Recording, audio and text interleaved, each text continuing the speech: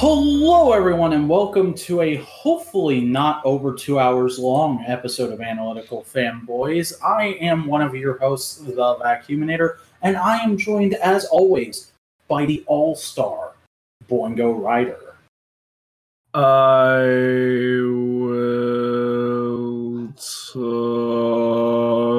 talk slowly to make it a 2 hour There's a monster behind you, podcast.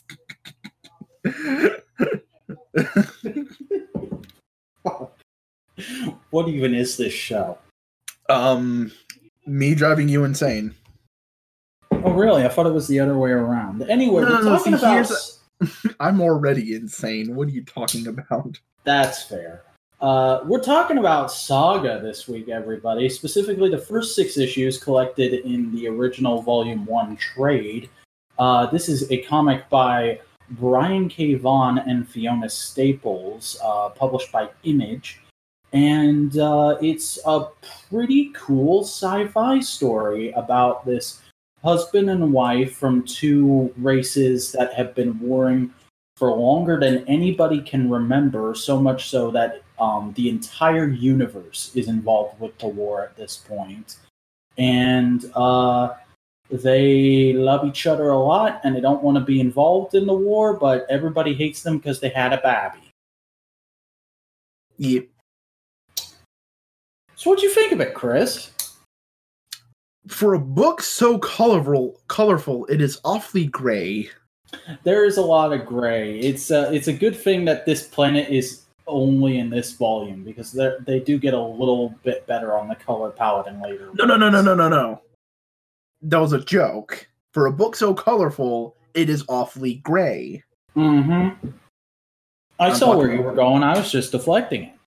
Yeah, no, immediately you are hit with the morality of everybody's fucked, everybody's wrong, there is no right, and the only right thing is the thing that everybody else goes like, what the fuck are you doing? Mm-hmm. Kill them. Because the entire opening scene is literally Alana, one of the main characters, giving birth while her planet's army is banging down the door to this garage they paid a grease monkey off. Which, by literally the way, a grease monkey. Literally a grease monkey. They paid a grease monkey off to be able to have it for the night so they could have a quiet place to give birth. And her army is just banging down the door ready to kill them. Yeah, because it's a very gray morality in everybody involved. And, I spoiled myself. I went into TV tropes and looked at some things in the future. It's it doesn't get better. No. I am up to current with this book, and it gets the opposite of better. I will say that. And here's the thing. It's not... In terms of the world, it's a darker gray, but all the characters are kind of a lighter shade of gray in terms of morality and ethics. This isn't like a 14-year-old's comic. Everything is shit and it's fucked kind of gray. This is a more adult. These are real people in a world that operates in ways similar to ours, but in the more unfortunate ways, kind of gray. Yeah. It takes major things in our history and basically goes but what if that was just all the time for some people? And it just goes with that idea because it's a galactic war. Of course, it's just atrocities are just going to happen for a longer stretch of the time before people realize it. Yeah. Probably one of my favorite things in this book is Hazel's babysitter, the ghost girl, who literally the explanation for why she's a ghost is it's just a defense mechanism built into their race genetically. And the way she died is she stepped on a random landmine. Doesn't even know whose side it was from. Yep. And that's what I'm saying. The world is a dark gray, but the characters are light gray because she went well, I'm dead. Might as well help this baby. Yeah. And like, and you get the impression even in life she was kind of a no fucks given but still nice fun girl. Like she says, yeah, my parents were like this whole freedom fighter, big into the revolution kind of people, but I was just kind of hanging out. Yeah, like even the person set up to be like a major antagonist, the Will, basically goes and sees, oh wait, they're doing child prostitution, and immediately kills everybody involved and like kidnaps her. Yeah. Takes her away and provides her safety and comfort and warmth. Attempts to free her. Yeah. Like, yeah, he's a murdering psychopath going after the people that we have already made a giant connection to, and we don't want to see die. Yeah, but we're also rooting him on. And even the people who kill him point out, like, oh, what? You'll kill people in the most gruesome ways possible. I've seen the damage a freelancer can leave in their wake, and you're drawing the line at one kid getting fucked, and he's like, yeah, I am.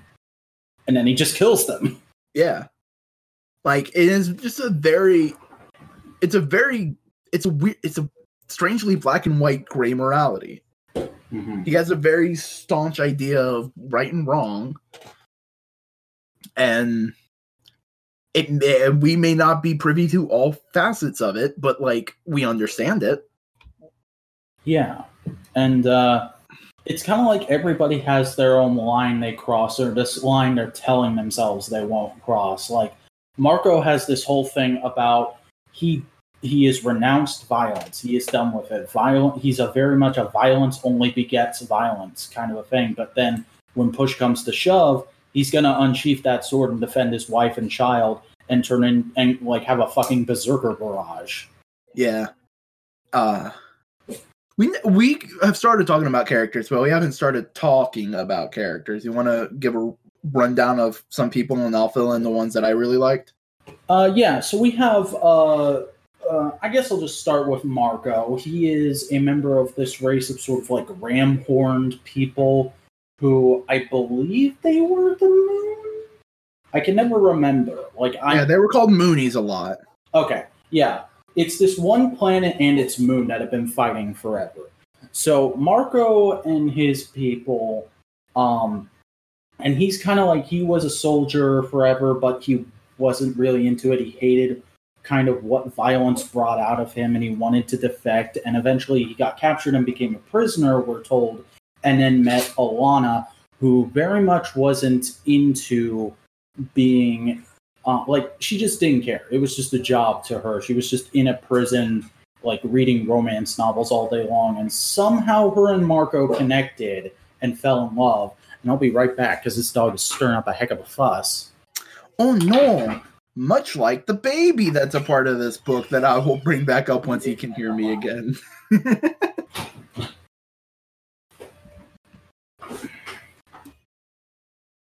And that happened at 8 minutes and 30 seconds in. Good job. Yeah, you can tell time. I'm proud of you. I used the stopwatch this time. Oh, stop it. Watch yourself. Do I have to smack you?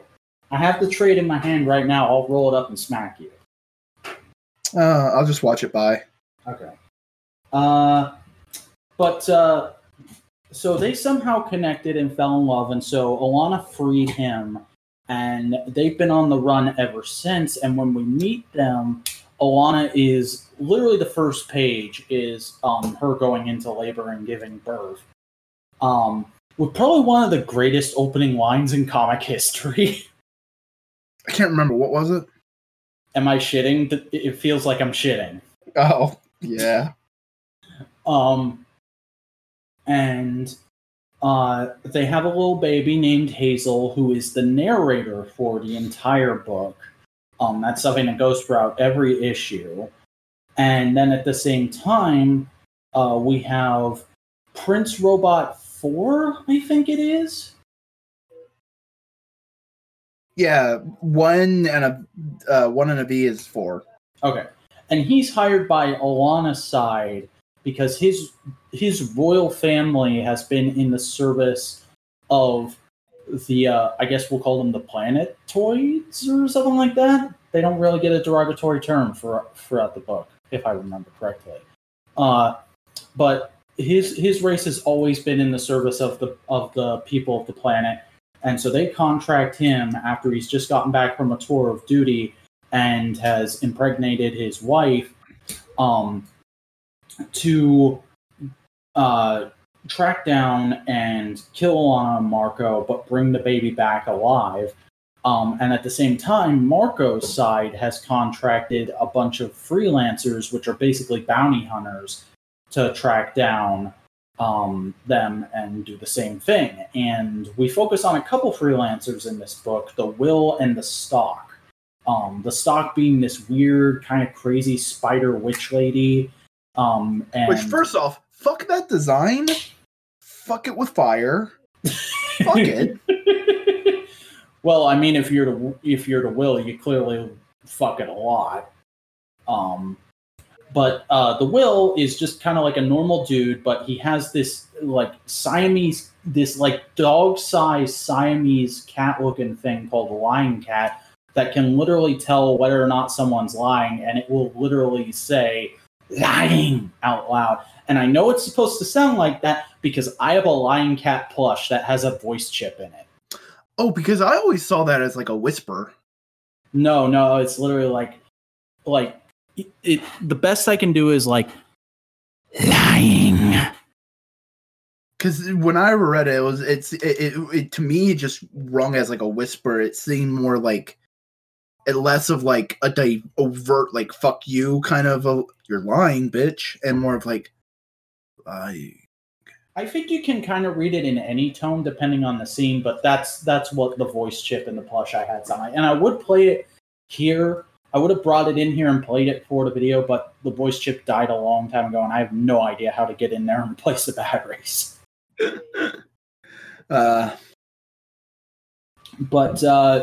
So the Will and the Stalk used to be in a relationship, but they're on the outs right now. And as soon as the Will finds out that the Stalk is on the mission, he's kind of like, well, fuck that. She's the best there is, the best there was, and the best there ever will be. So I'm just going to go off to the sex planet and get laid a whole lot on Marco's side's dime until they realize that I'm not actually doing my job and cancel the card.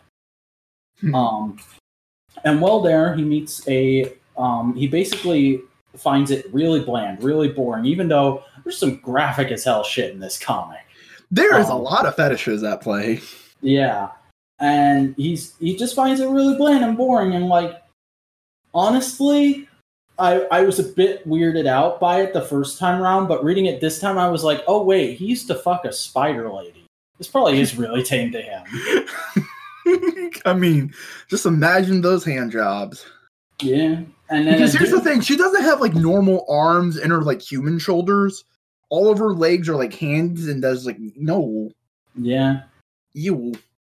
But a dude comes up to him and is like, hey, I bet I can show you some of the more extreme stuff, something you'd be much more interested in, and takes him down to the lower levels of Sextillion, I believe the planet is called. And there's a little girl there, and he's not okay with that, even though she's clearly trying to convince herself that she is. And he tries to free her, and he can't, and he calls up the Stalk and is like, hey, I want to get in on this job so I can get money to just buy her and set her free, even though that's really not going to help her at all in the grand scheme of things if you think about it. That comes into play in later volumes. Meanwhile,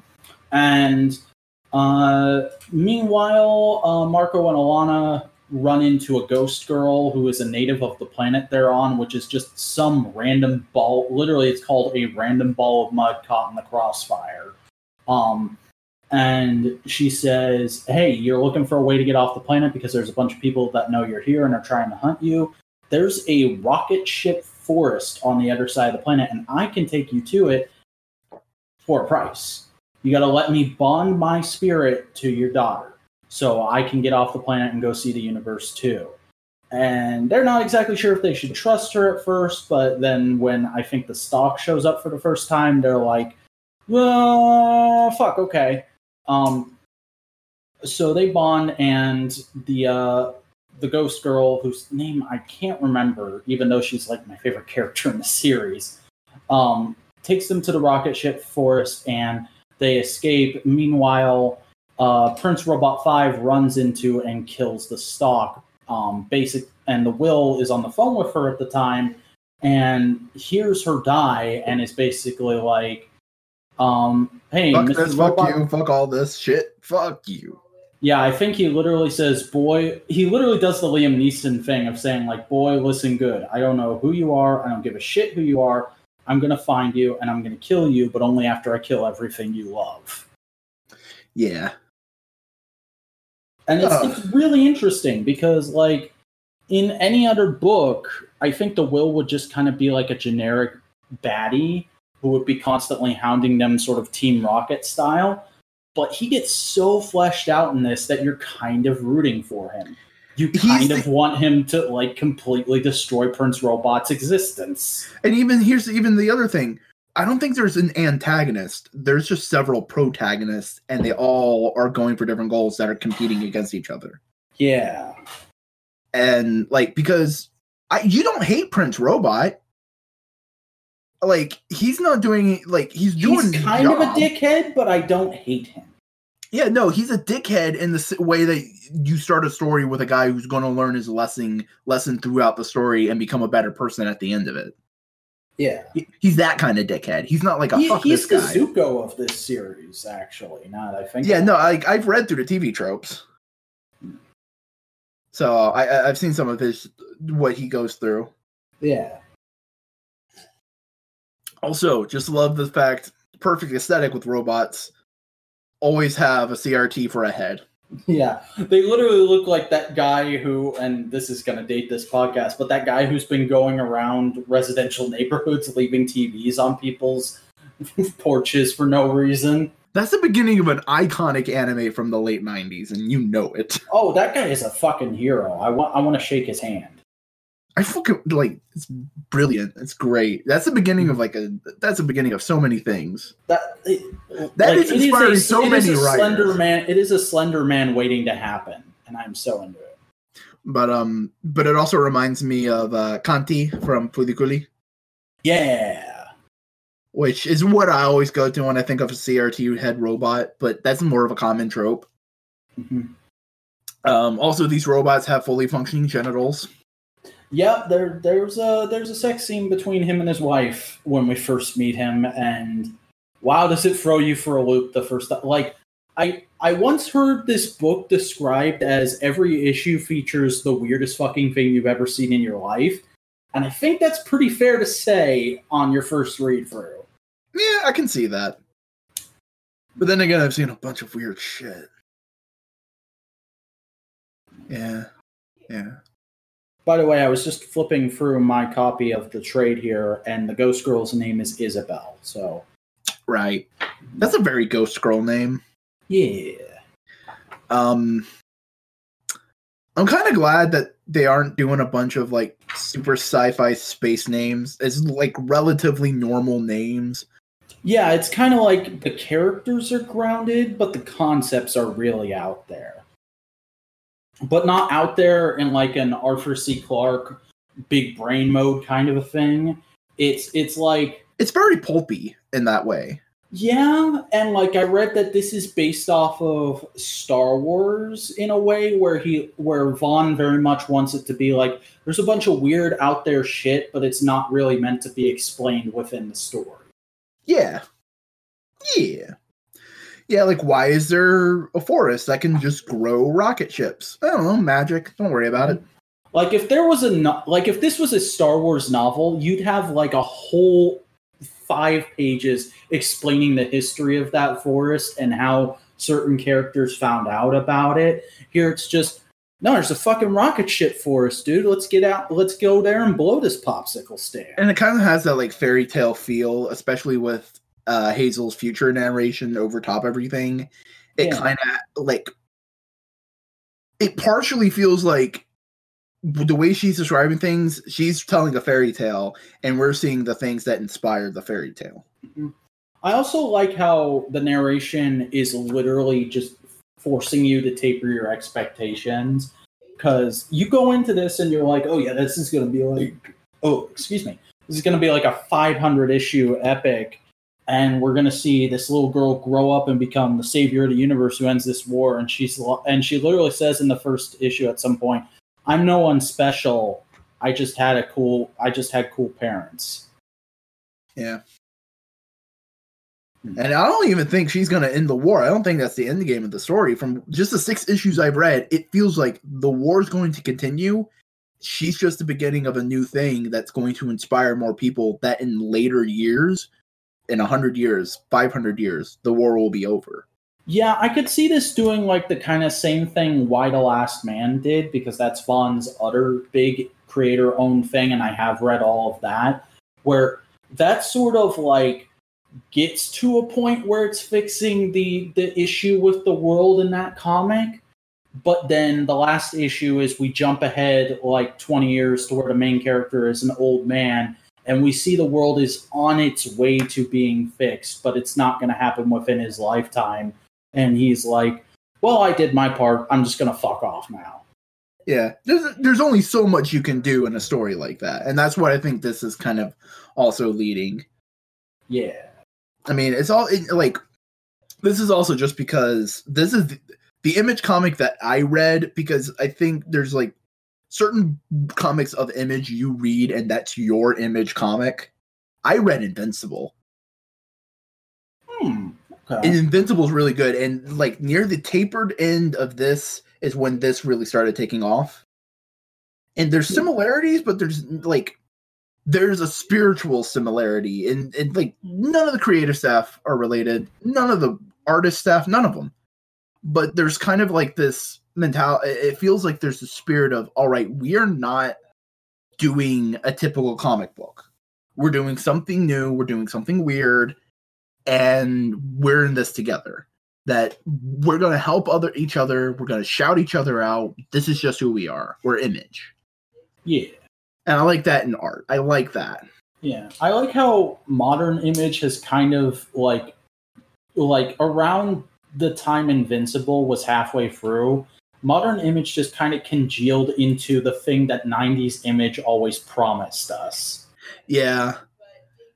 And I think it's just because all those creators were just finally tired and just stepped back and like just ran it and just went like, okay, signed off everything. Yeah. Like, sure, Image is still publishing Spawn, but who reads Spawn? The only people who read Spawn anymore are the people who are collecting it. And like won't stop collecting it. Yeah.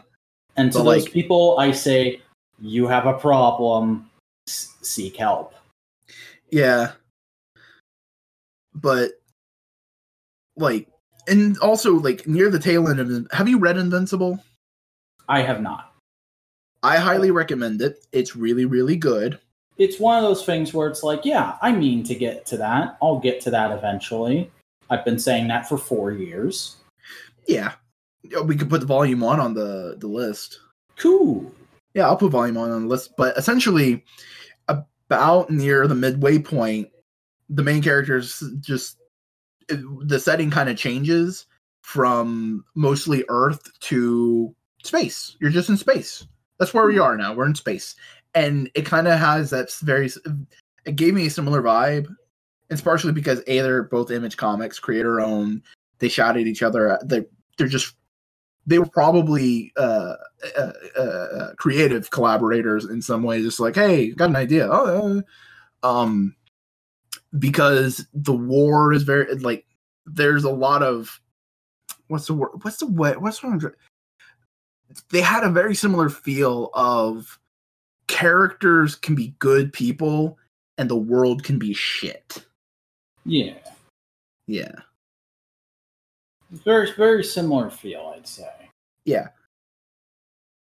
And that's a thing that's kind of present in all of Vaughn's work. Like, I wouldn't say I've read everything by him, but it's very much a theme in Why the Last Man.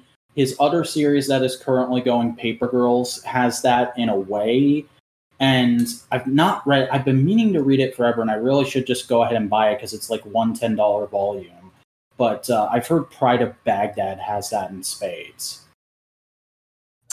But like I loved pretty much all the characters. The only one I didn't really like, it mainly because she got no chance to show different colors, was the Salk, was it? Yeah, she's kind of just an evil bitch who's good at her job.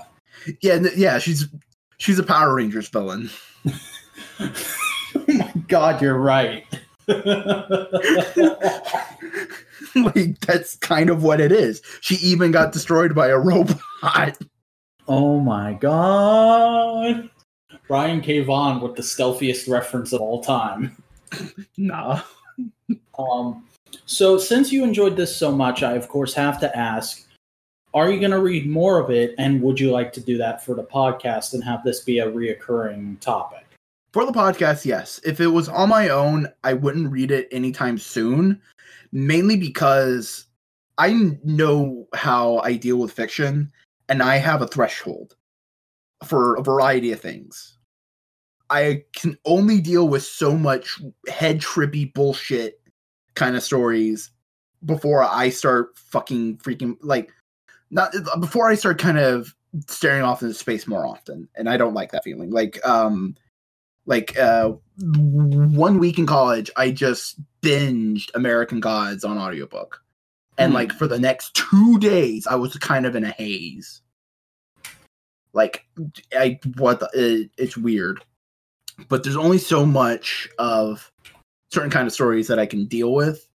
And right now I'm at my threshold for morally dubious gray worlds with good people but in tough situations, because I'm watching Gundam and I'm watching a bunch of shit like that. So I'm already dealing with all that and I'm maxed out.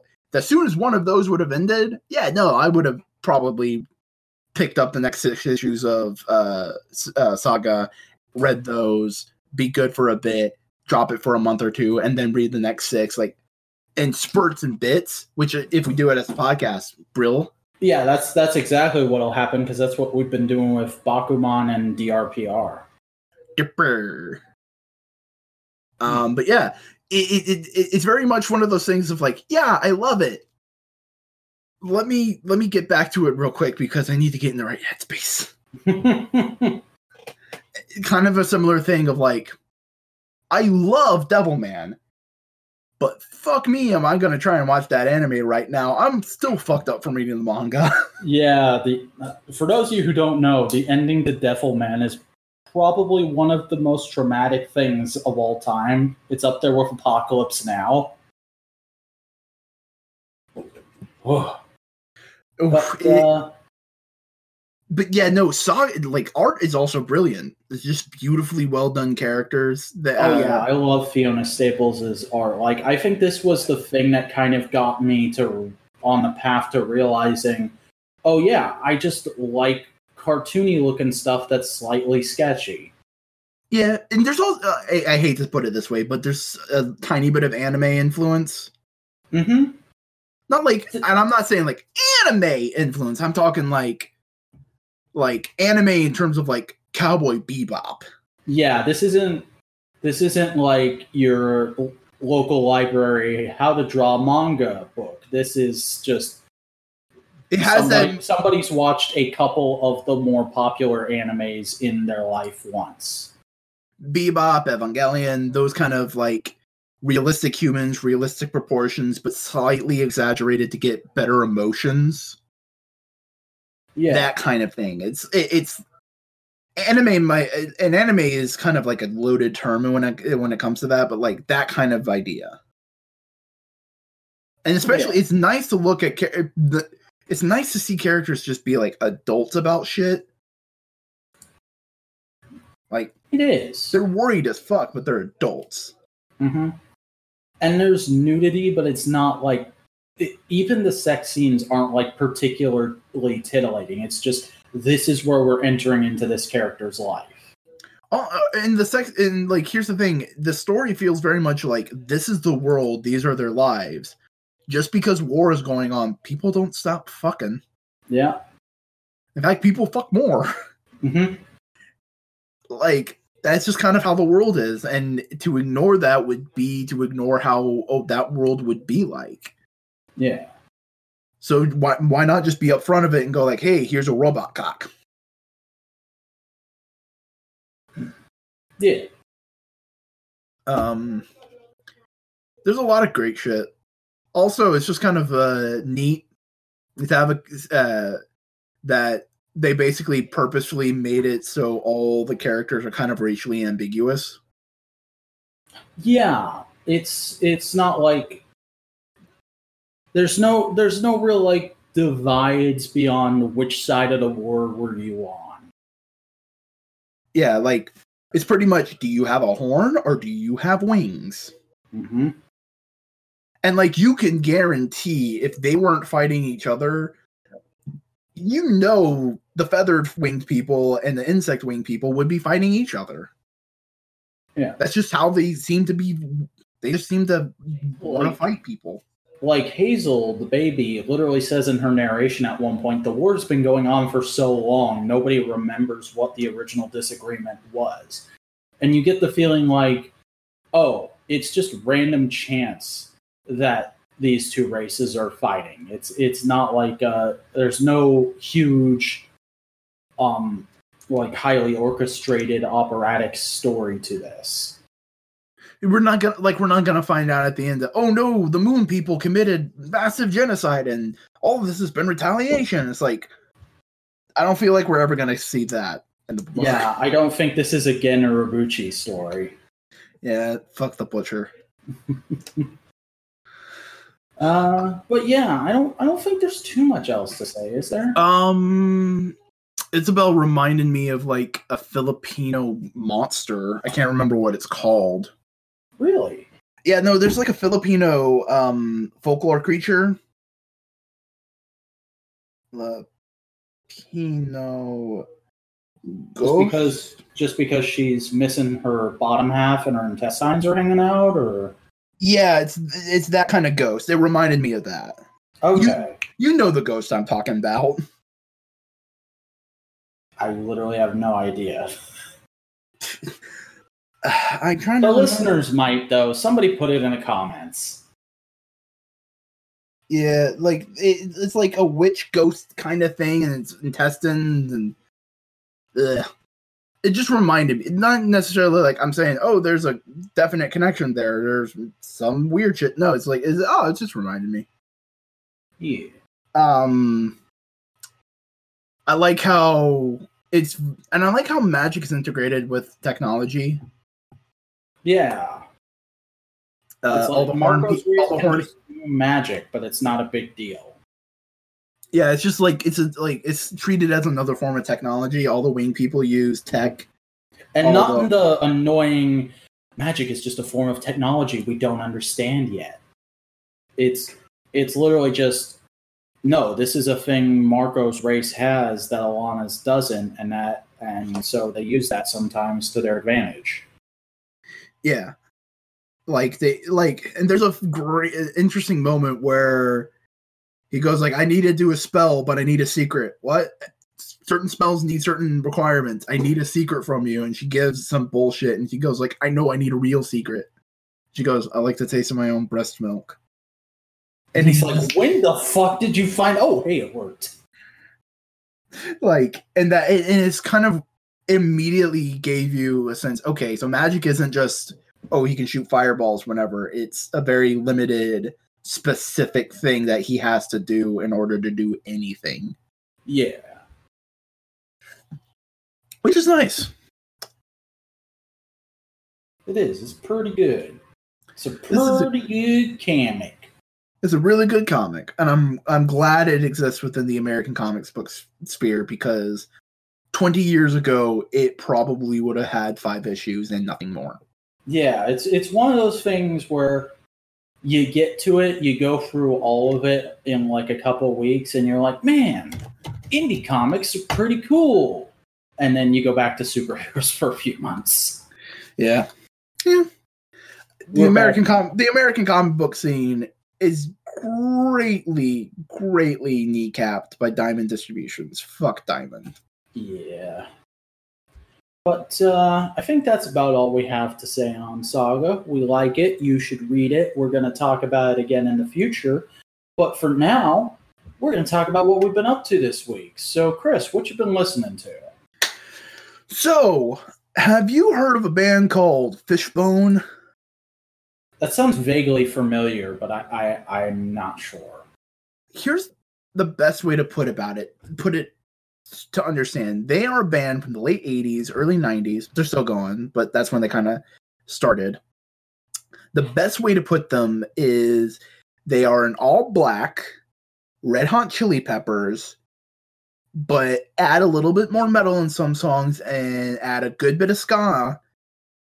And they came out before the Red Hot Chili Peppers, and even the Red Hot Chili Peppers go, yeah, we don't know how we got popular, and they didn't. They are one of those bands that's like your favorite band's favorite band. Neat. And they are damn good. Like, if you're listening and you want to check them out, some songs real quick, I'd say Ma and Pa is probably one of their easiest singles to get into. And that's on, I'm trying to remember the name of the album. I can't right now. Let me pull up Spotify so I just have it on me and I can just say where it's from. But yeah, they've been going on forever. They're kind of like one of those bands that kind of influenced the current crop of Afropunk. If you know what that is. Yeah. It was on Truth and Soul. So Ma and Pa on Truth and Soul, that's a really good thing. That's a really good song. Just, it's a fun, funky thing to get into. And I'm trying to Party at Ground Zero, Top Dollar song. It is the best jam about impending doom. So yeah, Fishbone is super fucking good. Cool. Listen to them. I may put an album on here. Nice. But wait, what was the other thing that I said I'd put on the list before I forget that I said earlier? Image comic that you like? Oh, Invincible. Yes. I thought that's what it was called, but there's like 4 different comics that are indie superhero things that start with an I. There's Invincible, Irredeemable, Incorruptible, and I think one other one. So I'm putting Invincible on right now. Volume 1. Okay. Sub. Chris. Alright, cool. Now I'm putting in the second one. Fishbone. Truth and Soul. Yeah, but Fishbone is like, they definitely sound of their time. Like, you wouldn't go like, oh, they sound like they recorded this yesterday. No, it sounds like they recorded it in the early 90s. Not in terms of like quality of sound, but in just terms of like, that's when that kind of sound would have been like kind of formed. You know? And it's not in like, it's a kind of in a timeless way. It's weird. I just really enjoy Fishbone. Interesting. Yeah. I also found out that a couple of the Pillows albums are on American Spotify now. So I've been listening to them a little bit. It's their earlier stuff, so it's like their first 2 albums. So none of the later like diehard fan favorite stuff is on there yet, but hopefully one day. Also, I'm planning on kind of trying out some Tool, because one of my favorite YouTubers, Crash Thompson, just made a whole video about how to get into Tool, and he made a lot of interesting. It made it sound interesting, and I want to try it out. Yeah, that's what I've been listening to. Neat. Well, as I told you before we started recording, I kind of started doing the thing you do with YouTube this week, where I do the randomized watch later playlist. I've been using my watch later playlist as the way to watch videos for a long time, but usually I just watch things in order. But honestly, that's kind of become a tedious pain in the ass, so I decided to try the randomization thing. And YouTube is the way I experience music. I've always discovered music and just listen to songs back through there. There was a very brief period when I was like 11 or 12 where I tried to start collecting CDs, but I've never really had the money to properly collect anything, so I very quickly got distracted and stopped doing that. And then I found out there was a shit ton of music on YouTube and started doing that. And so I've just got a bunch of random singles here I'm going to run down that I bumped into because I would kind of just, whenever somebody tells me about a band that I either haven't heard of before or I've been meaning to check out forever, I'll just search them on YouTube and add like the first 5 music videos to my Watch Later playlist.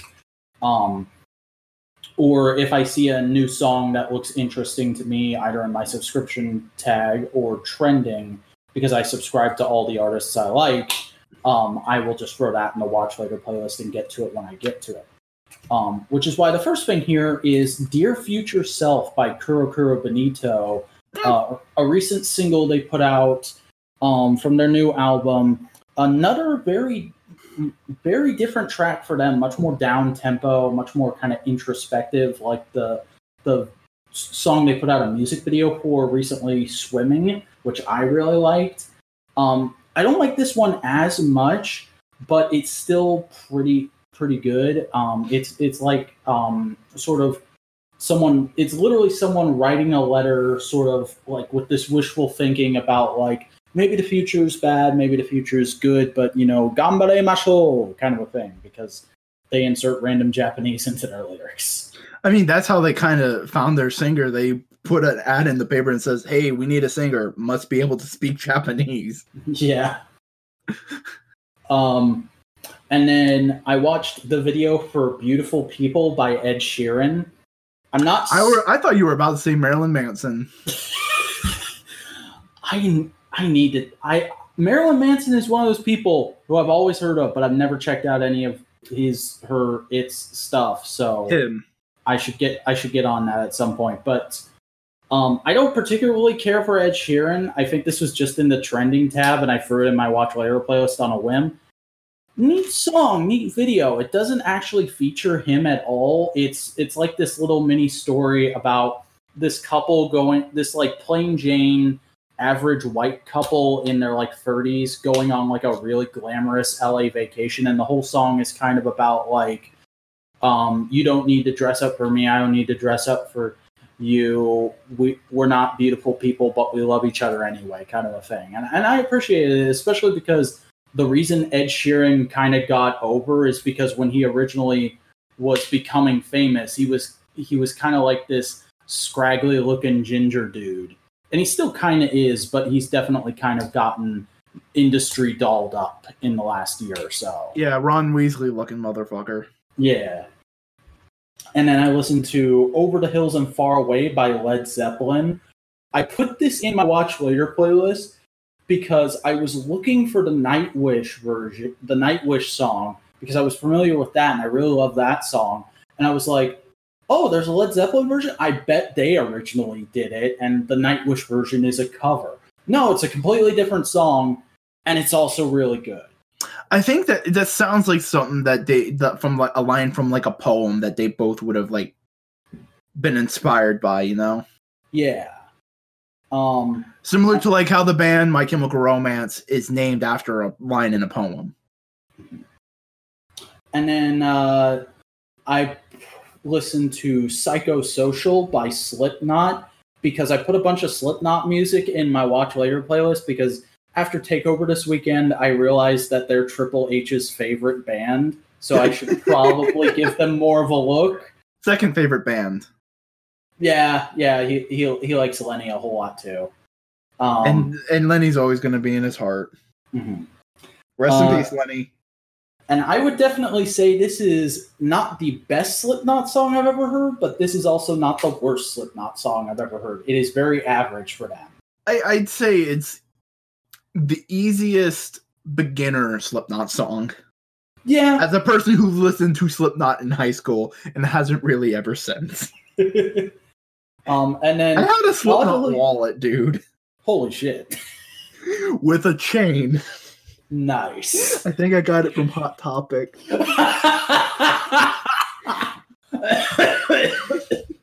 I'm gonna need a minute.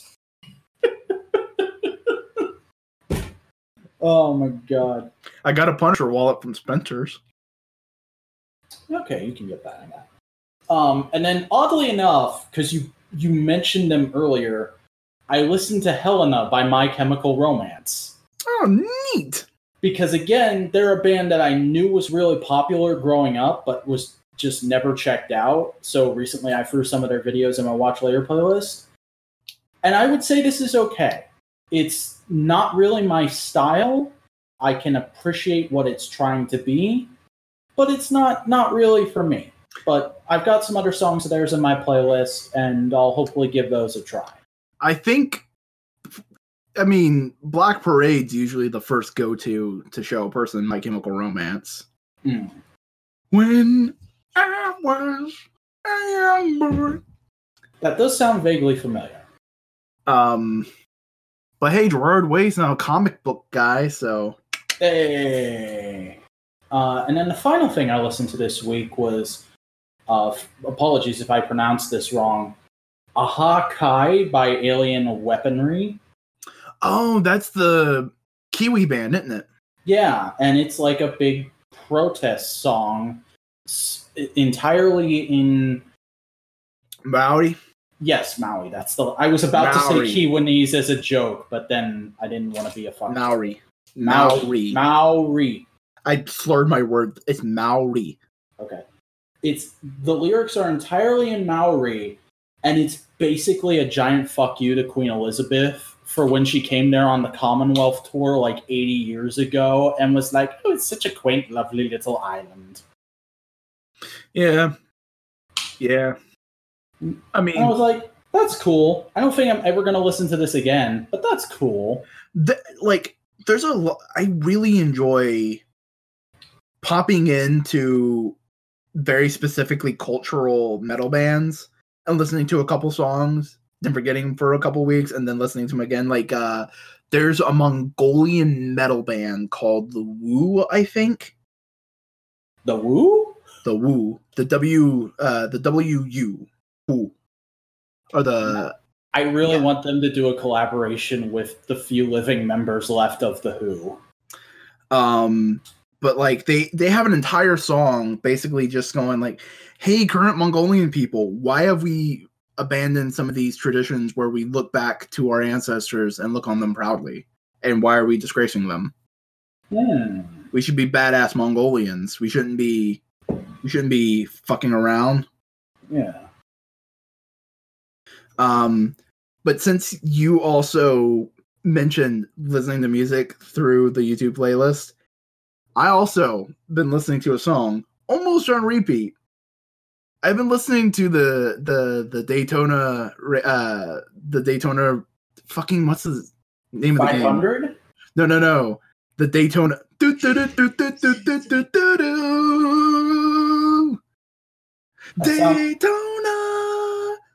Let's go away. I don't know that. It's a song from a Sega game. Oh. Hold on. Daytona video game music. It is from Daytona, USA. So first off, let me send you the Woo song so you can pop it in later. This is the one specifically talking about their history, the Mongolian ancestry and all that kind of stuff. And they play metal, but they aren't playing metal with Western instruments. They are playing metal with that guy looks like my cool older brother. They are playing metal with Mongolian instruments and Mongolian singing techniques because they do that cool Mongolian throat singing. Yeah. Yeah. So it's not a metal growl, it's a Mongolian war chant, and it's fuck yeah. But that's the video game music. All you need to do is listen to the first 5 seconds. In fact, I'm going to listen to the first 5 seconds.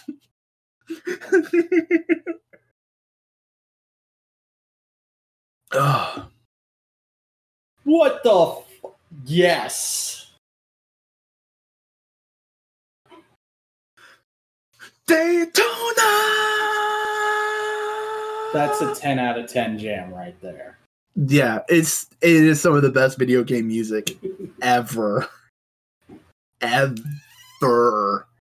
I just want to walk into like a big convention dealer room and shout at the top of my lungs, Daytona! Like, it's so such a brilliant, because here's the thing, pay attention to listen to it. It's not being sung. They sampled a dude singing. So like that long A at the first Daytona, they are just holding and sustaining it on a piano, and it's just brilliant. Because guess what? When they were making the arcade game, that saved memory so they could have better graphics for the game. Because this was revolutionary in 3D graphics in the arcade systems at the time. Yeah. All right. Well, since you're on a bit of a roll, Chris, why don't you tell me what you've been watching this week? Oh boy, these are always. I'm gonna put my legs up now and get my phone out. Jesus Christ! I know I watch a lot of shit. Mm-hmm. So let's. You know what? Let's go. I watched Zillion episode 4. Basically, they go through a jungle and they find some traps and they escape them. It's very still Monster of the Week, though we do get some hints of the bigger bad guy, which is going to be cool. Nice. Outlaw Star episode 4. Spoiler things happen, but we do finally get what the Outlaw Star is. It's the ship, and it has tiny robot arms. Yeah. Dagwon. Still, episode Monster of the Week kind of thing. Though this one, I'm trying to remember what exactly happened. Oh, right. A teacher at the school is hounding the red guy to the point where he can't go help fight the aliens when it happens. And he basically has to go like, bitch, I need to do a thing. Trust me. And he goes like, no, I don't trust you. And the principal of the school goes like, I trust him. Go, young one. It's like, yeah, principal. Fuck yeah. I watched episode 9, 10, and 11 of JoJo's Part 5. And this is the entirety of the Little Feet arc. Where basically a dude who has a tiny airplane as a superpower fights a dude who can shrink people. Cool. Yeah. And it's a lot of, like most JoJo fights, it's a lot of back and forth, a lot of strategy, a lot of like figuring out your opponent, doing all that kind of shit. And it really, this is the showcase for the airplane character whose power is called Aerosmith. So yeah, it's really dope. It's one of the most solid things I've seen of this JoJo part, because they just took the time to let the fight breathe. It's really good. I watched episode 2 of Space Sheriff Gavin. Nice. Still really exposition heavy. Yeah, but I'm still digging it. I think the first 5 episodes are that way, and then it just goes to Monster of the Week for the rest of the series. Yeah, though I do really appreciate the fact that they got a white dude to play Interpol, and he said no lines. It's just like, you want to know what the best use of a white dude in Toku ever is? What? In the original Kamen Rider, there's a scene where a monster attacks the American Navy, and by attacks, I mean sneaks onto a ship and robs a safe with like an experimental device in it by blowing the safe open and then just taking the gun and running. And there's a scene where the naval officer in command of the ship walks in to see the broken safe, and he just says, "Wow, that's broken." Perfect. Brilliant. I love it. Oh, there's nothing better than Japanese people trying to write English dialogue for Americans to act. Yeah. Like, that is the best. It's fun. I watched episodes 4 and 6 of Votems. Ooh, more intrigue. We're finally figuring out who that chick was that we saw in the very first episode. The main character starting to realize, shit, I'm in a conspiracy. This is gonna get really fucked. And he's fine, and the people he's been hanging out with basically go like, "No, dude, you're our friend."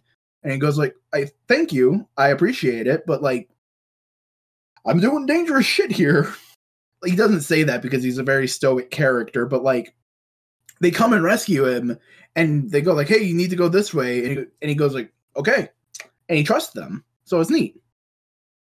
It's neat to see this kind of like character development because it's very, very subtle. I watched episodes 2 and 3 of Slam Dunk. Basketball shenanigans. Nice. Yeah. Basically, the main character challenges the captain of the basketball team to like a little makeshift game, and he basically basketball captain goes, "If you can score 1 point after stealing a ball from me, you win. But you have to do it before I score 10 points on you." So there's and he's just schooling him. And the other guy just has to learn to be like humble a little bit and like, yeah. It's a bunch of cool stuff. Yeah. But still no full basketball game. And it's really interesting because more modern sports anime tend to immediately start going hard on sporty stuff and training and practice kind of thing. And this is kind of nice. It's nice and decompressed. You're waiting for him to finally put on the sneakers instead of like, oh, he immediately is putting on sneakers. Okay. So it's refreshing. I started watching another new anime. Next War Chronicle Air Gaze. It's a late 90s mecha anime, and the best way to put it is there's several warring factions trying to get control of several different resources, but we don't follow any of them. We follow a bunch of ragtag outlaws looting the shit out of everybody else to survive. How very on brand for you.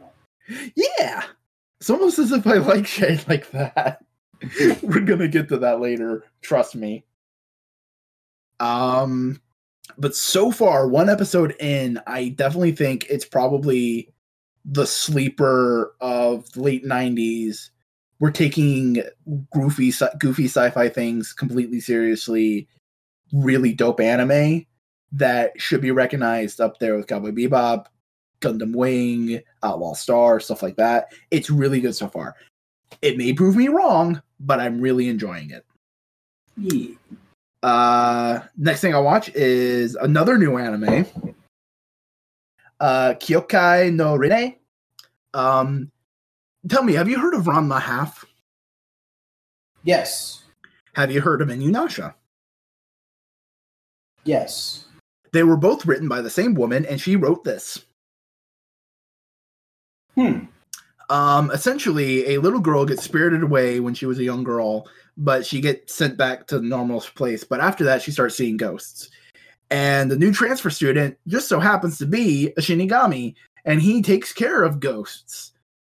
And you go like, oh, that's a neat setup for like an action adventure kind of Bleach kind of thing, right? It's a very relaxed kind of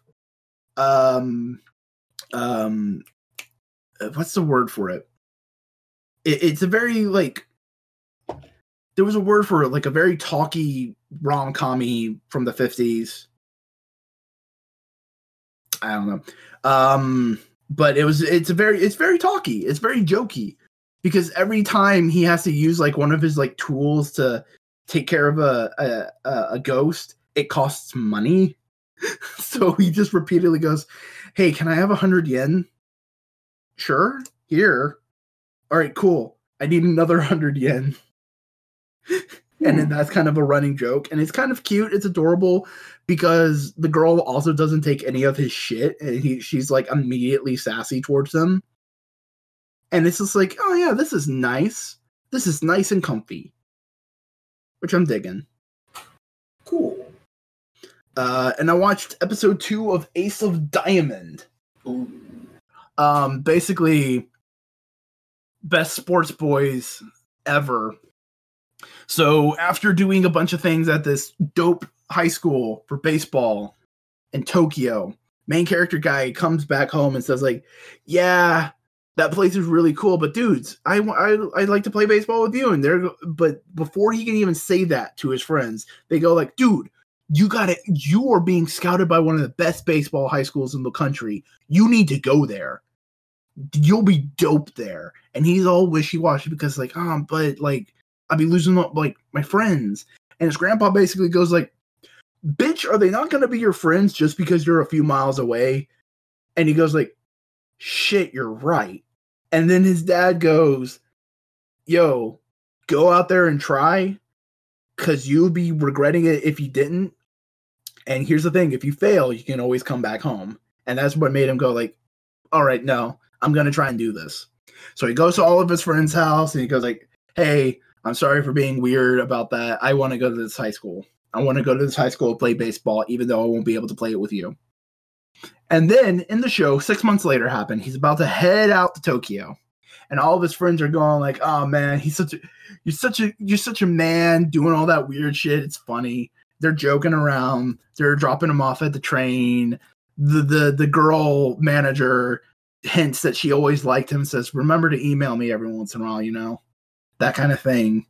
And as he's stepping on the train to say goodbye, the catcher of his team, who's the rest of his team sucks. Catcher of his team says, I'm sorry, I was never really good, that you can never fully bring out your potential. And the guy and our main character guy goes like, oh no, dude, I was happy playing baseball with you. And I'm going to carry all your spirits on with me at this brand new school in Tokyo. And as the door closes, the rest of his teammates go, we wanted to play baseball with you. And he is devastated because he's like, you guys were holding back so I could follow my dream. Oh, thank you. That is some anime ass shit. And it, like, I was tearing up. I was crying because they were friends. They were best bros. It's like, we're going to hold our sadness. We're going to hold our sadness for as long as we possibly can. See you off with a smile.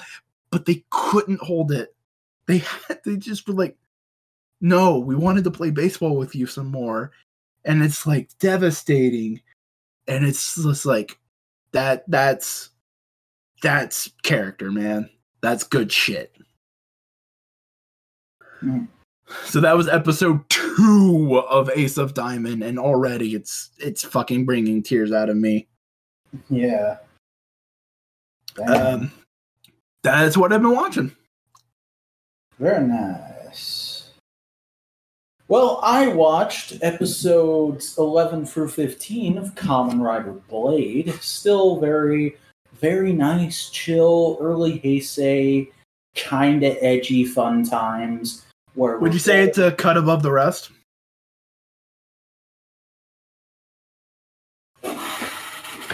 Stop. Don't worry, I'll cut it out. You fuck boy. But we're building up to the introduction of the 4th rider, who they've said he's called like Langil or like Langoliers. He's Stephen King's The Langoliers, is what I understand. And I think we've already seen who it's going to be, because the way we're building it up to is the evil organization in the show is trying to make their new ultimate powerful cool guy rider, and they're like kidnapping a bunch of people who are supposedly going to be compatible with the system and testing to see if they are.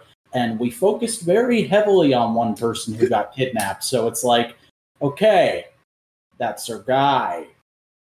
And red herring. And at the same time, they got Garen hooked on some seaweed, which is a really weirdly blatant allegory for drugs, because it's like it makes him. It feels like an '80s drug PSA comic where like it makes him super powerful. He can beat any guy, and he's Mr. Cool Man.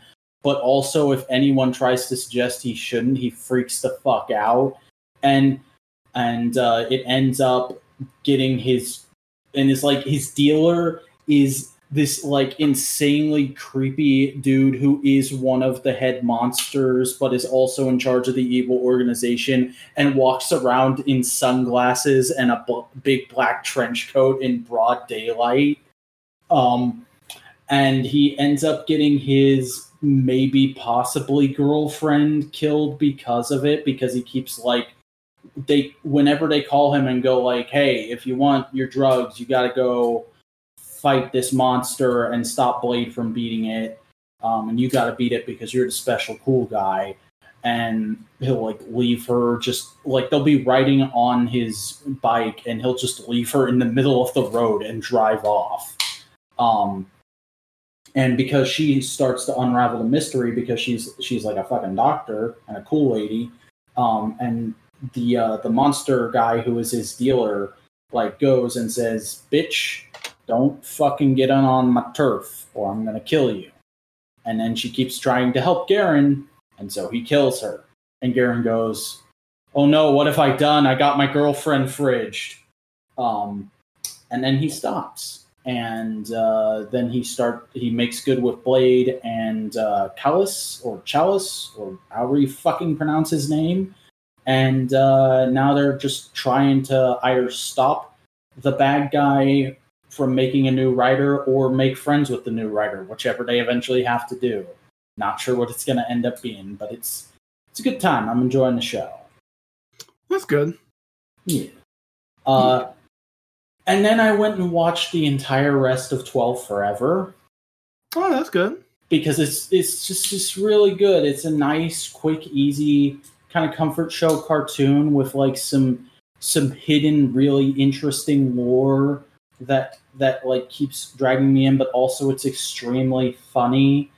And it's got some good morals that aren't like shoved right down your throat. And I like it a lot.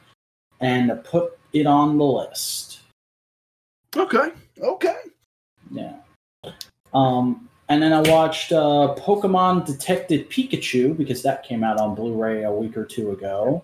I haven't seen it. It's on my playlist. The trailer's on my playlist, so whenever it pops up, I'll watch it. I'm not going to spoil it then, but I will say I'm definitely not digging it. It's not bad, but it's clear. I went from being super hyped from the trailers to being like, okay, this clearly wasn't for me. This is not for diehard Pokemon fans or even casual ones who just like get really into it every few months like me. This is for people who played Pokemon when they were little and haven't touched it since, but are now in their early to mid 30s and have kids who are getting into it and their kids. I didn't have the same problems as I think other die-hard fans did. Like, I talked about that one review I watched a few weeks back on the show, where they were like, oh, it sucks that they use so few Pokemon. There's like a point where there's no more new Pokemon showing up in the movie, and that really sucks because you're trying to point all of them out up till a certain point, and like the game is ruined. And I didn't have that problem. Like, there's enough good crowd shots and stuff that I don't think, unless you watch the movie like 2 or 3 times or you're just not paying attention to the story at all, it's going to be a while before you're able to spot all the Pokemon in the movie. However, I thought the CG wasn't all that well integrated except for the night shots. Like, they really stick out. Like, I wouldn't even say it's like the typical Hollywood movie, oh, the CG's not quite finished looking, maybe it'll be better on the Blu-ray. It looks like a Cartoon Network movie of the week. Like, remember when they made a Ben 10 live-action movie for Cartoon Network? Yeah. It looks like this. It looks the first one I'm thinking of. It looks like the CGI in that.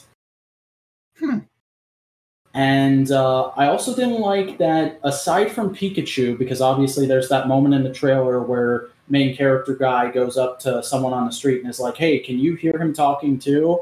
And then it cuts and you hear Pika Pika, and I did check in the credits. They actually got the official Pikachu voice actress to come in and do that, which is cool. Fun fact, that woman has been voicing Pikachu and almost exclusively Pikachu for so long that she just inserts random Pikas into her speech compulsively now. Yeah. And she's probably, 40 years old? Yep. That's adorable. And, but all the other Pokemon are like these weird animal grunts or snarls or like fake voices, but not the actual voices from the cartoon or even like the weird chippy screams from the games. And it really threw me off. Like, I wasn't expecting it to be like, oh, it's right out of the cartoon, but the fact that, like, in the opening scene, there's a Cubone, and it's literally crying and screaming mama, that felt really weird to me. I mean, I saw a trailer, and Ludicolo does go Ludicolo. Yeah, but it and Pikachu are, like, the only ones. The rest of them are, like, either, like, stuff like the Cubone or like a grunt, a animal growl or a grunt or something like that. Well, things like Charizard never said his name. It's growls and grunts. Mm-hmm. That's fair, but then also like the Apoms are just making like these weird like gerbil sounds, and I'm like, could you have not just pulled from an episode of the anime dub where the Apoms are just saying Apom? Would that have been that hard? Yes, because this movie's already on probably a very limited budget, and that would have cost money. Fair enough. The story wasn't bad, but it's very basic. It is very much Baby's first detective thriller, which is kind of what you should go in expecting anyway. But I was kind of hoping for like something a bit more interesting than that. I will say the twist is not as obvious as people have made it out to be, and I knew what it was going in. But it is like if you're looking for it, you'll find it. But if you're just kind of like following the plot along, it doesn't like jump out at you before it's supposed to. I thought the characters and the writing were okay. Justice Smith does a pretty good job. Ryan Reynolds, he's basically just doing a PG-13 Deadpool. I almost said Daredevil for some reason. Like, literally, this movie made me go, yeah, I understand why we're all against it, but they could do a PG-13 Daredevil and it wouldn't, or... You did it again! I've cursed myself. They could do a PG-13 Deadpool and it wouldn't be terrible. Yeah. Because, like, there's things he says in this movie that I was shocked the Pokemon Company approved coming out of a Pikachu's mouth. Because it's not Pikachu. It's Detective Pikachu. He has a different hat. Completely different. However, I will say the lip syncing is kind of crap. There's points where it just looks like they threw several lines Ryan Reynolds threw out randomly in an ADR booth over a scene. And it feels awkward.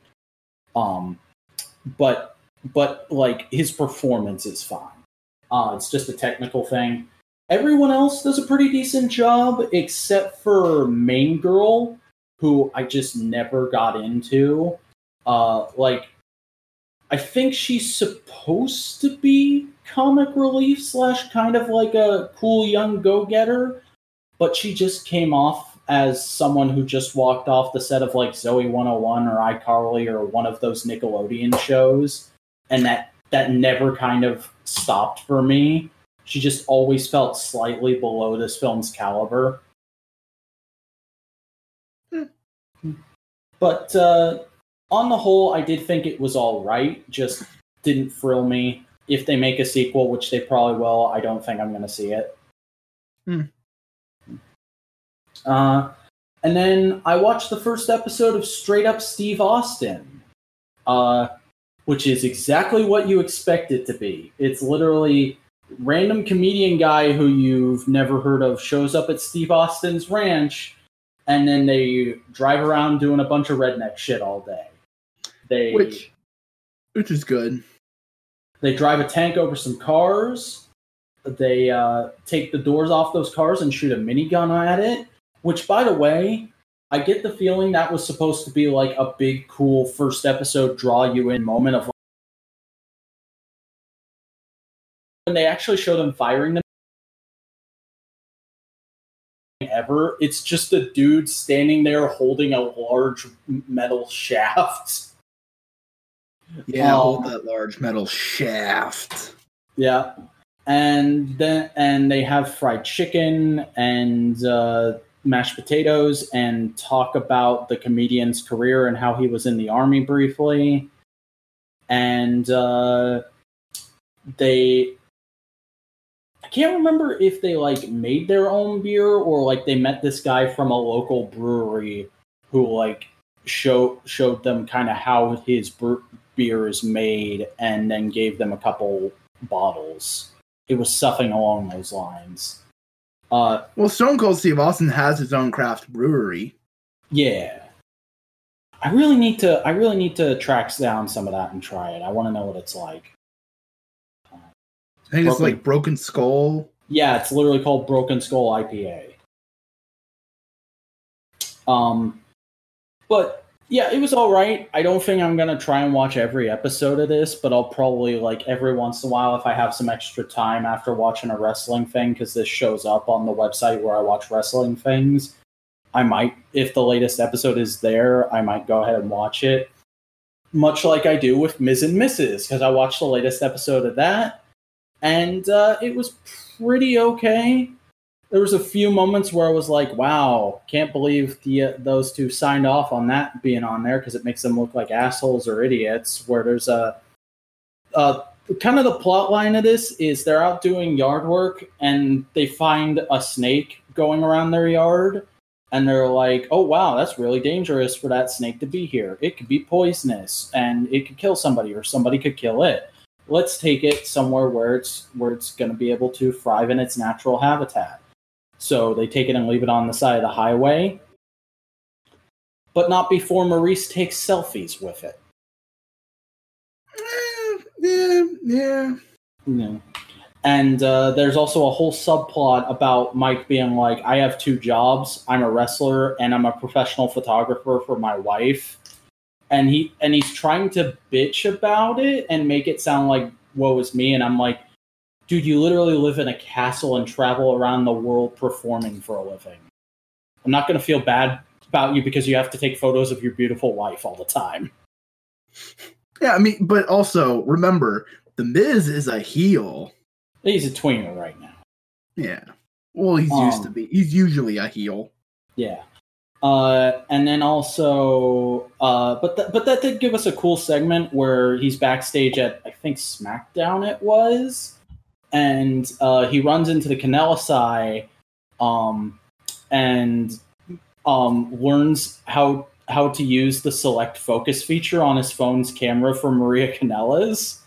And it's like a big moment of awakening to him. And Maria's like, yeah, it's just that simple. You just do that. It's just one swipe. I can't believe you never figured this out. But he's like having a brain explosion moment and it's hilarious. Yeah. Yeah, those are kind of fun, especially because he probably plays them up really well. Mm-hmm. Because the thing I like about Ms. and Mrs. is it doesn't really distinguish. It doesn't do the thing that WWE does of distinguishing like this is a mid carder, this is a main eventer, this is a lower mid carder, this is a jobber, this is an NXT guy. It's just no. The title card just says this person WWE superstar. And Miz and Maurice just treat them like any other coworker, and that's always cool. Yeah. So yeah, it was a decent episode, just kind of a few wonky moments, and that was the last thing I watched this week that wasn't wrestling. And we don't talk about wrestling here; we have a whole podcast for that. So, Chris, don't tell me about wrestling. Tell me about what you've been reading this week.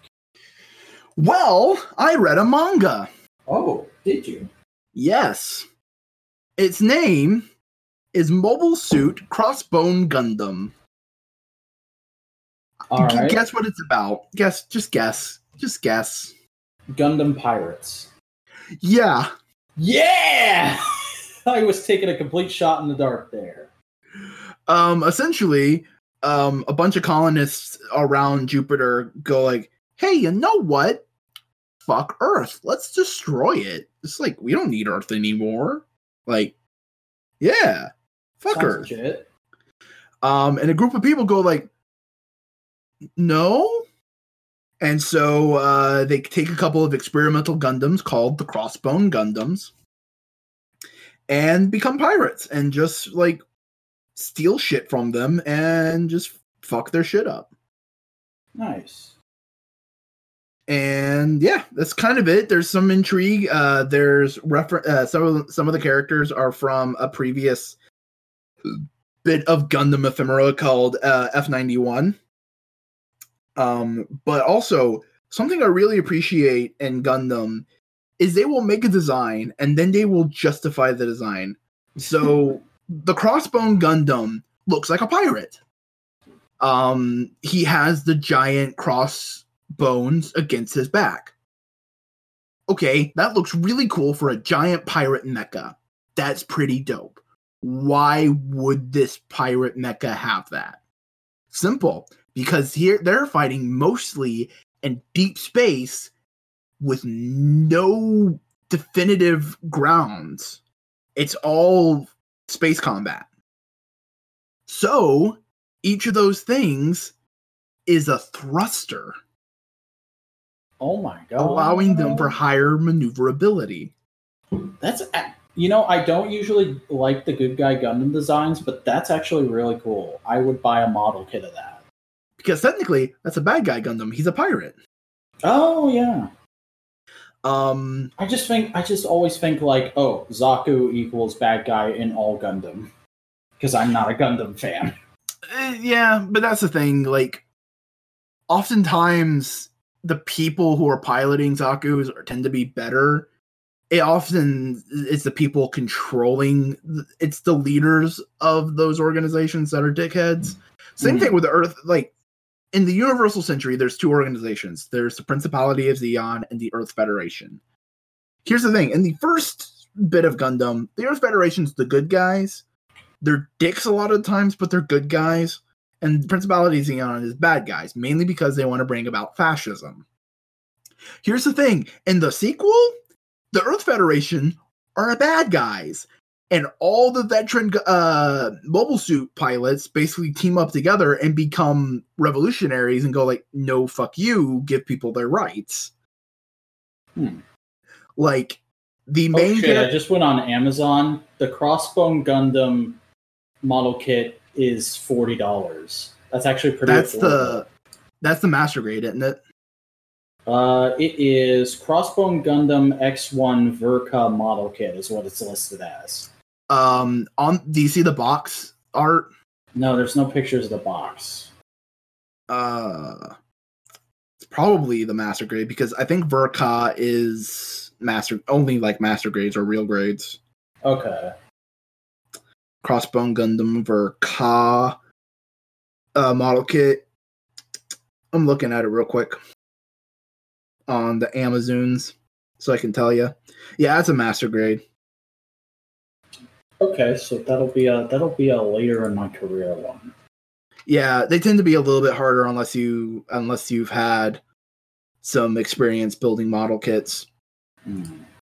But because here's the thing, he's in space, he can just turn himself into a bullet. So he has arm guards on his arm. You can kind of see it. It's that little thing sticking out. Oh yeah. That can flip over his fist and turn into knives. Nice.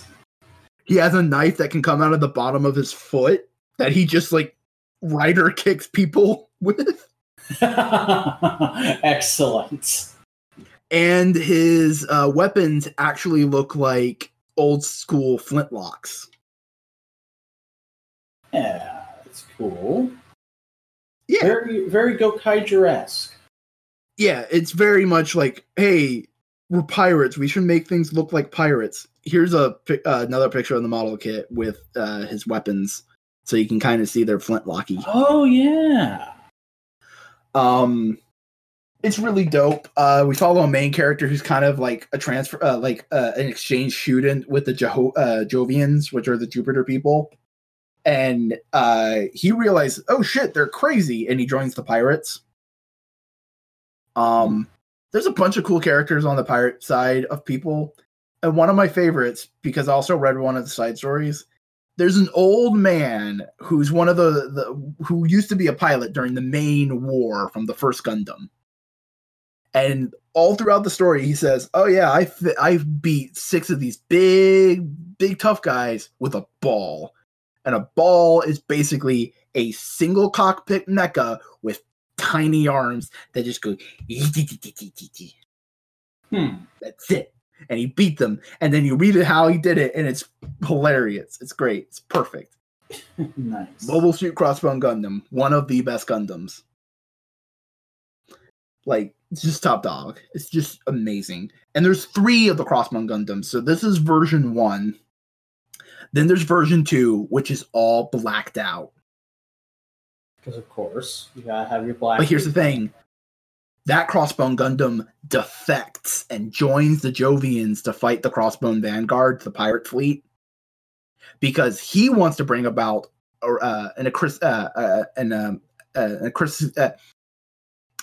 what is it when there's a bunch of nobles and they control the population?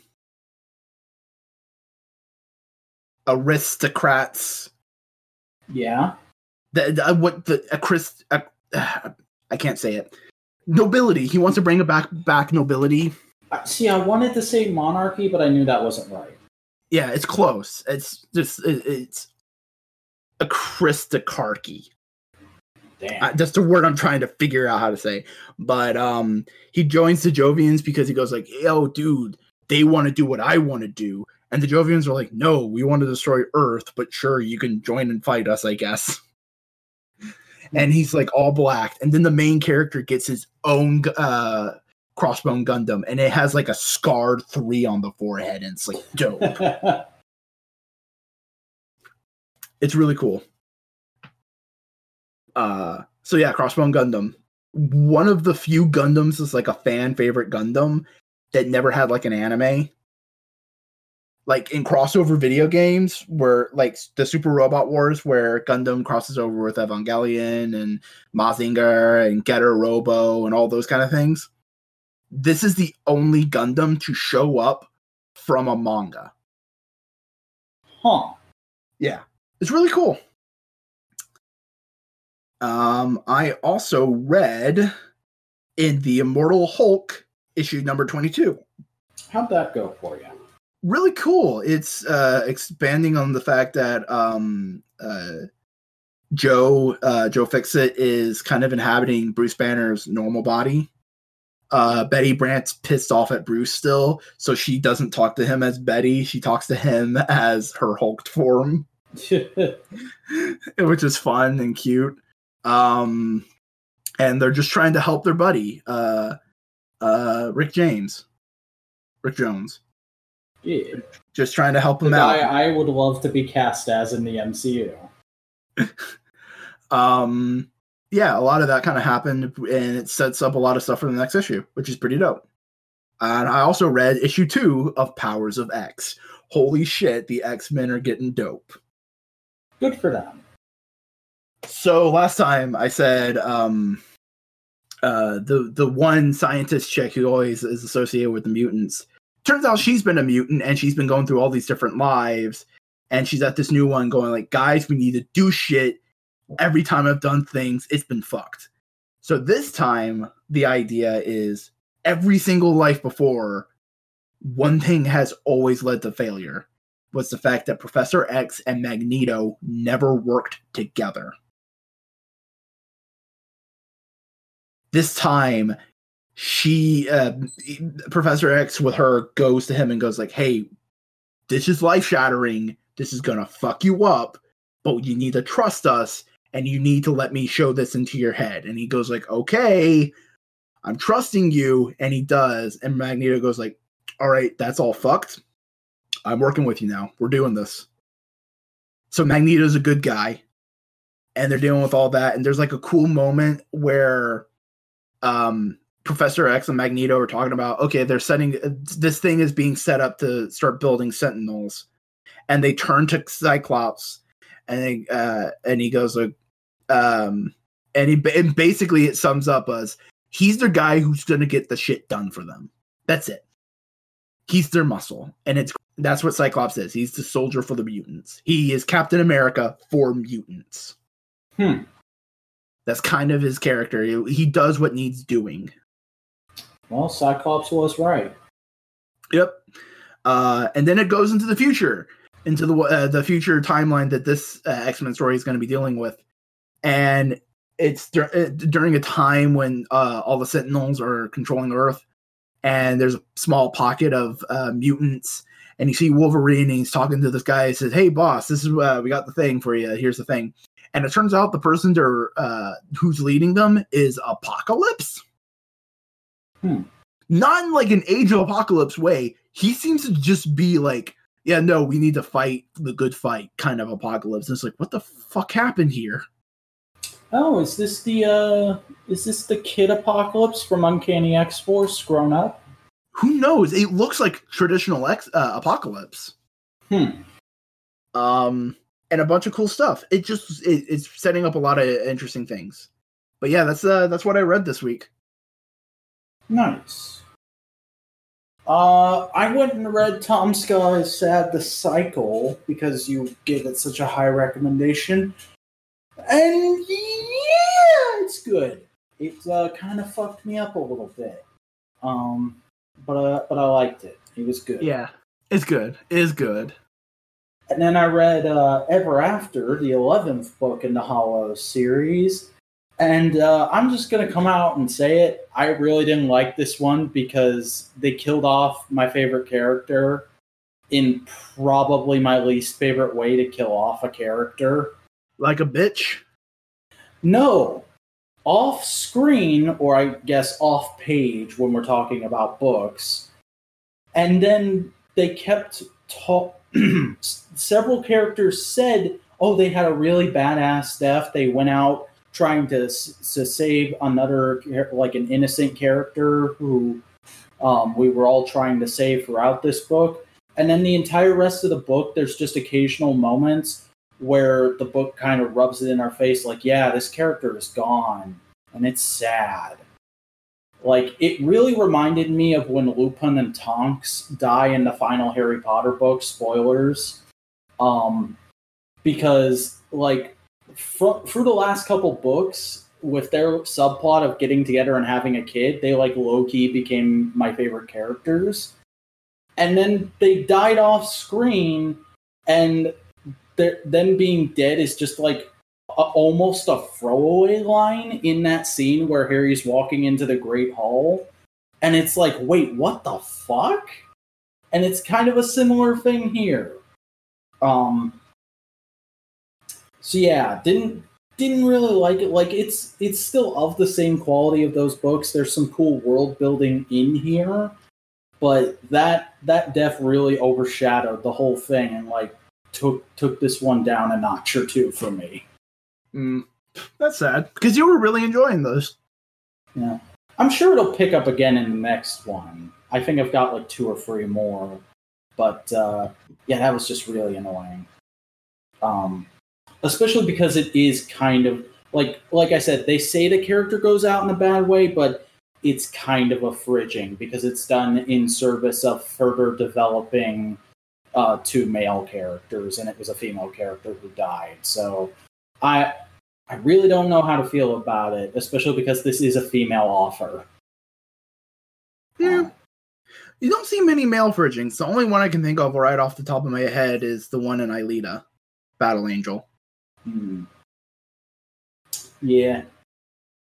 But that's all I read this week. Not a whole lot of reading because my time was kind of occupied by Saga. But, Chris, what have you been playing? I've been playing the Gundam mobile game. Chris, you have a problem. Hey, no, I have no problem because I haven't spent any money yet. It's not like when you're playing a free-to-play game and you haven't spent any money, that's a good thing. I've just been building Gundams, playing the events, getting achievements, getting that mad cash to buy more Gundam parts. And I'm really refining my Gundam. Is really pretty good. I'm having a lot of fun playing because It's an actual action game. You move around your character, you fight, you attack, and you have special abilities. So yeah, Gundam. But there's been some problems, like mainly because I think they underestimated the server amount they needed. That they opened up the arena, which is basically you submit your Gundam build and you pit it against other Gundam builds. And that broke everything. They got too much people trying to play at once. And so they were like, they spent like a good half of a day trying to fix it, and they just closed it down until they could figure out a better way of implementing it. And everybody kind of like, I haven't seen anybody pissed off at it. It's just more like, yeah, shame it had to happen, but it needed to happen in order to like learn from it and everything. So, but yeah, building some dope ass Gundams, getting some dope ass color. I showed you a couple of my Gundams, and you were like, they're cool. So yeah, it's all the fun of collecting Gundams without any of the money. So win-win. Plus, there's a virtual Photoshop, the photo booth, which is like pretty cool. Neat. Well, so I have the same problem I think a lot of people my age do, which is I can't get up in the morning very quickly. And I tend to oversleep a lot. And a big part of that is I spend a lot of time at night looking at screens, either my phone or my computer. And for those of you not in the know, all technology screens emit a blue light primarily, and blue lights make your brain more active. They'll keep you up longer. So yeah, thanks for reminding me. I'm turning on my.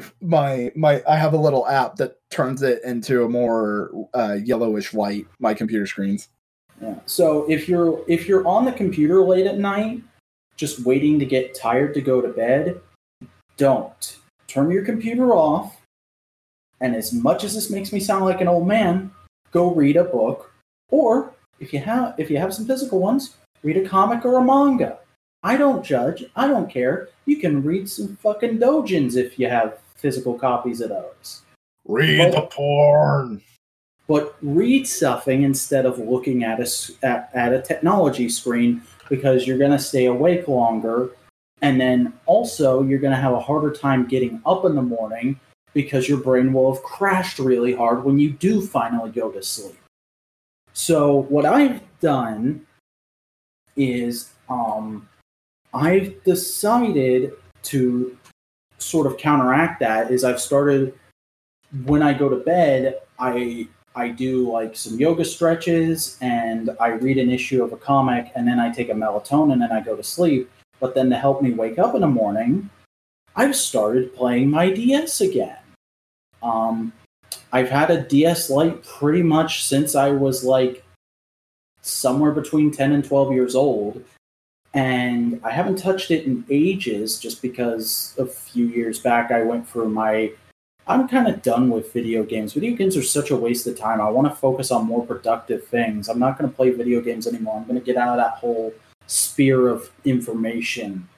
And now I've come back to games. So I started playing through Pokemon Emerald, and holy crap, I still really like this game. I still think it's one of the best Pokemon games. Just really, really solid, really fun, but also some good, subtle story stuff in there. Yeah, I haven't gotten very far in it. Like, I haven't even hit the first gym yet, because I only started playing DS when I wake up like 2 days ago. But it's good, it's fun, and I like it. And it's a nice way to pace yourself on a game. That what I do is I set my alarm, and I use the alarm on my DS. I have always used my DS as an alarm clock since I got it as a kid. So I set my alarm for a half hour before I actually want to be up. And then when I get up, my DS is on the other side of the room. So I get up, I do actually stretch my legs for a minute. I grab the DS, I turn off the alarm, and then I immediately turn on the game. And then I either sit down on the floor or go back and sit in my bed. and I play that for a half hour, and the blue light the DS is emitting helps me wake up.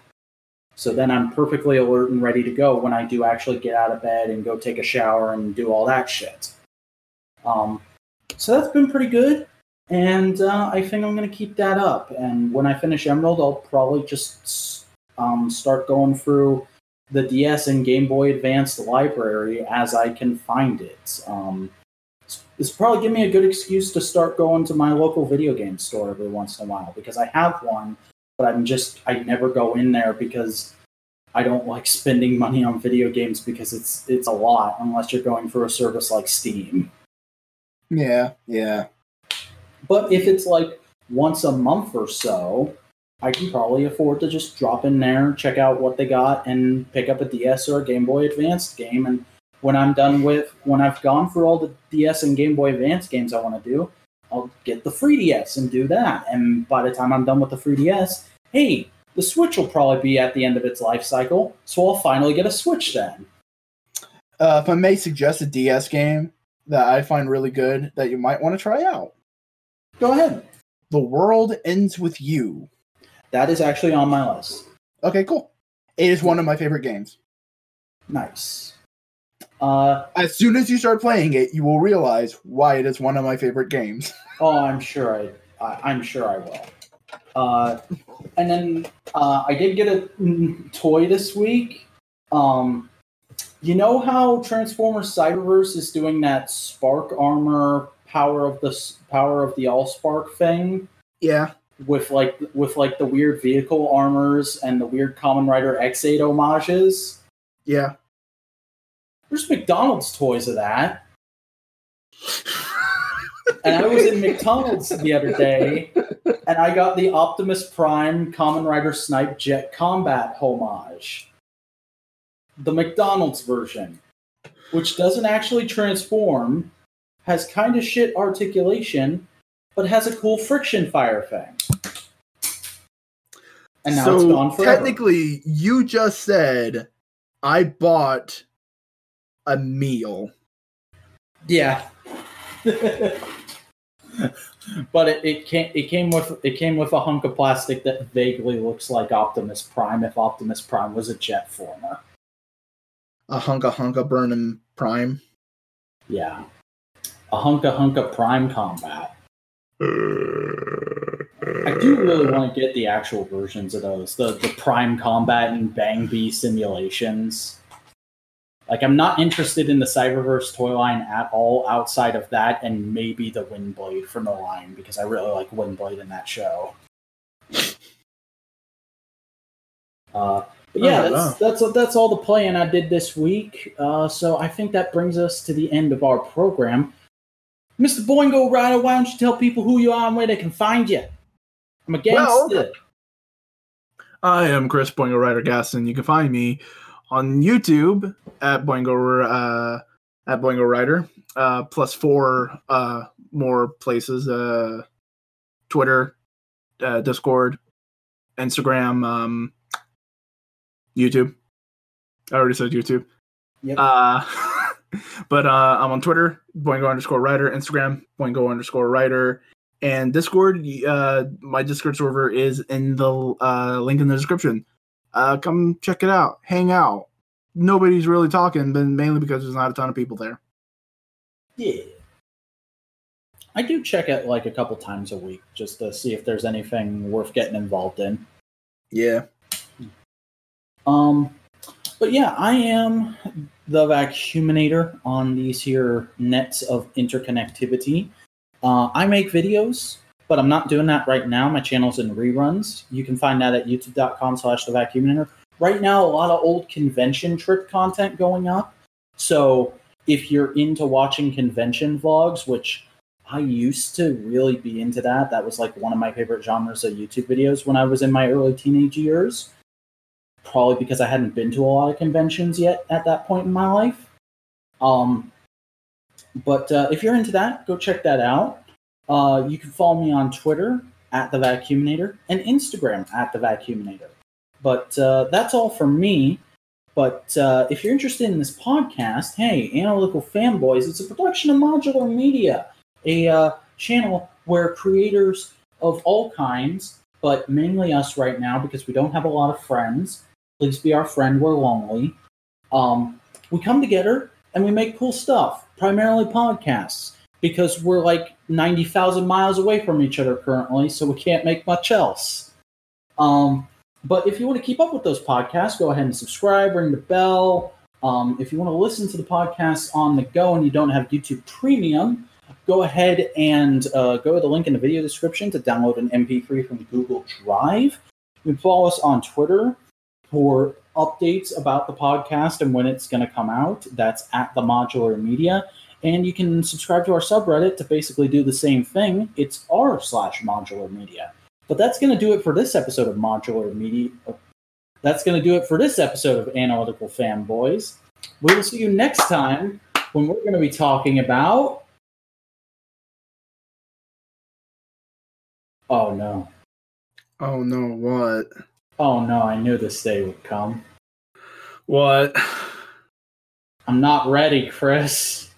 What is it? I'm not ready to talk about JoJo Part 1. You! JoJo! Kono Gyoza!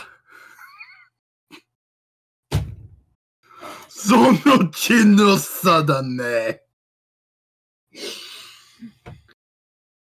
Oh, even the vacuuminator's scared. Help